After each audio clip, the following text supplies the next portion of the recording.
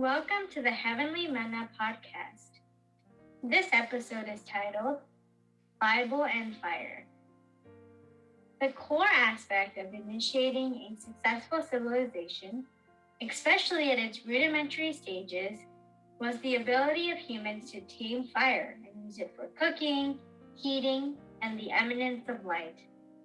There are several schools of thought that have developed over time regarding the spiritual implications of the various references to fire in the Bible. However, it is an undeniable spiritual truth that God's glory has been manifested from Genesis to Revelation in multiple instances featuring fire that is both visible and invisible. Fire has several functions in our daily life. We make use of fire in several ways, from our residential lighting to cooking, to now in our society as a source of fuel. Similarly, the divine intervention of God's glory facilitates itself in various forms, including fire, that can transform our lives to reflect His glory, test our faith, purify our hearts, and cleanse us from all unrighteousness. Let's talk about the 5 aspects of fire that are evident throughout the Bible. One aspect of fire we can consider is how God's fire often is a revealer of God's glory. In the scriptures, we see that God revealed His glory by appearing to Moses in a flame of fire out of the midst of a bush that was on the Mount of Horeb. The Bible states that Moses saw the bush was on fire, but it did not burn up. That is in Exodus 3, verse 8. And it shows how the power of God's fire can defy the very laws of nature. What He consumes, He doesn't just burn up, but rather His fire is a doorway to portray His power and glory.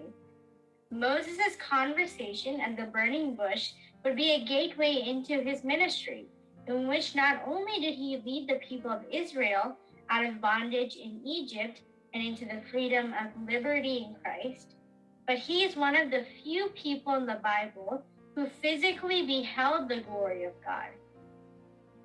God is wanting to give some of you a burning fire experience today, by which He is calling you into His ministry as an ambassador of His glory. However, it is when you, like Moses, take the time to stop from the daily rush of life and see His fire that His voice begins to emanate clearly into your life. A second aspect of God's fire is its transformational power.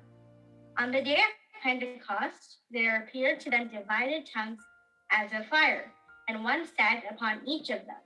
When they were filled with the Holy Spirit, and those around them, according to the book of Acts, were amazed and perplexed. This was a moment in which the glory of God was solidified and made visible to mankind through the utterance of various tongues, as symbolized by flames of fire.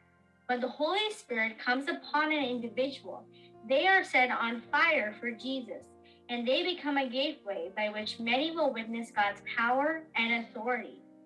An example of this is Peter, who was a simple, uneducated fisherman who Jesus called to become a disciple. Yet when Peter was filled with the Holy Spirit on the day of Pentecost, he was able to give the first gospel message, by which around 3,000 people were baptized into Christ and added to the church. We can see that when a person is consumed by the fire of God, their anointing will impact others, and the gospel message begins to spread like fire around them. Elijah is another example from the Old Testament of a simple man from the small tribe of Tisbeh, whom God used powerfully to transform Israel. In 1 Kings chapter 18, Elijah went up against all of Israel on Mount Carmel to prove whether Baal or God Almighty was more powerful. Despite being alone on one side, one prayer from Elijah caused his wet wooden altar to burn with heavenly fire, showing that there is truly only one God. No matter if we are alone or feel wet from our circumstances and surrounding issues, and challenges in life, remember that there is no limitation to God's fire. All he needs is a heart that is in complete surrender to him and his will, as Elijah was. Thirdly, God's fire is not only a symbol of his power and glory, but also of his protection. In Zechariah chapter 2, verse 5, it states, "For I, says the Lord, will be a wall of fire all around her, and I will be the glory in her midst." In the book of Daniel chapter 3, we read the story of the 3 Israelite boys who were thrown into a fiery furnace.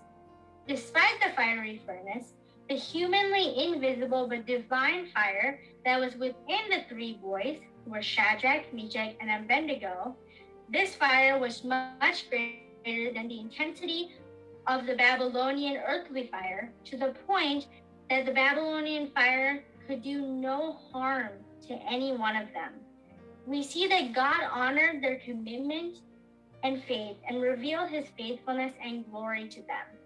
The Son of God himself intervened and delivered them as the 4th man in the fire, to the point that the fire had no power over their bodies. The hair of their head was not burned, nor were their garments affected, and the very smell of fire was not on them. The fire of God within us is greater than the fire of the world against us. When you kindle your fire through an unmovable adherence to the truth of the Word of God, that fire of God will serve as a source of protection against the forces of the enemy against you. As seen with the 3 Israelite boys who had to go through the fiery furnace, whose heat was intensified 7 times by the Babylonian king. Yet they came out without even the scent of what they had gone through, and it was all for God's glory.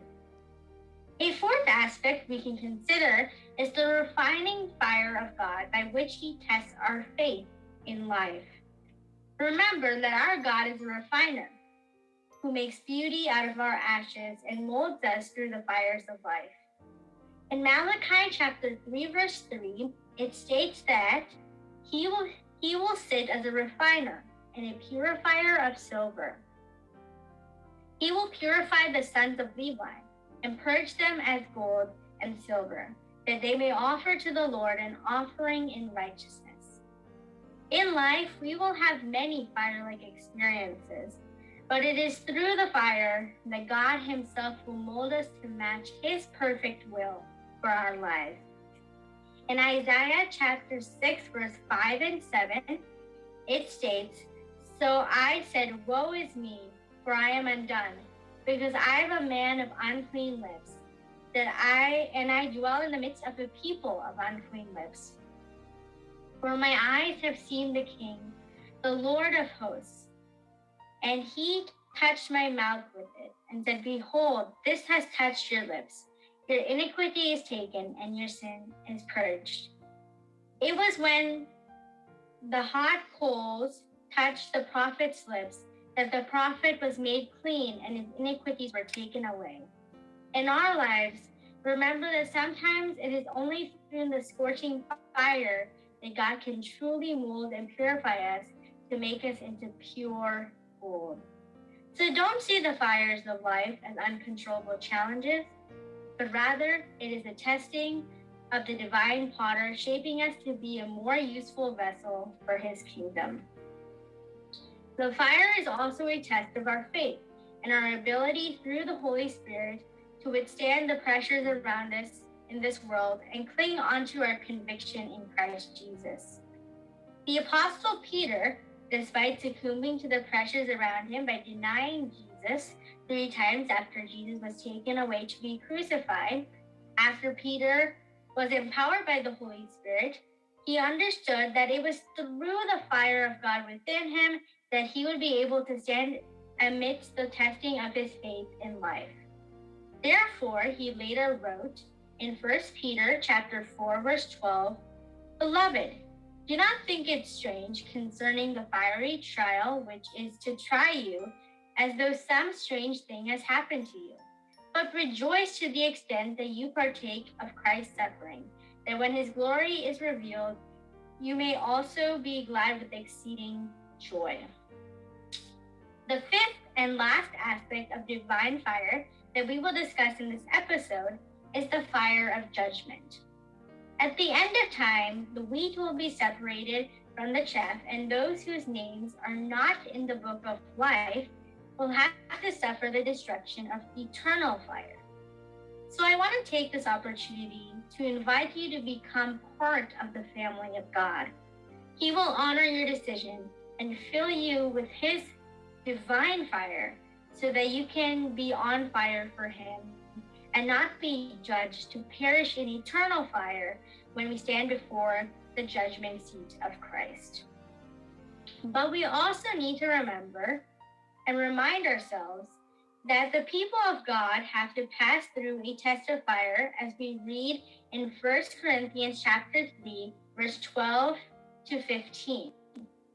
It states, "Now if anyone builds on this foundation with gold, silver, precious stones, wood, hay, straw, each one's work will become clear, for the day will declare it, because it will be revealed by fire, and the fire will test each one's work of what sort it is. If anyone's work which he has built on it endures, he will receive a reward. If anyone's work is burned, he will suffer loss, but he himself will be saved, yet so as through fire. Therefore, it is through the fire that our works will be tested when we stand before the throne of God, so that we can receive eternal rewards and become one with Christ for eternity."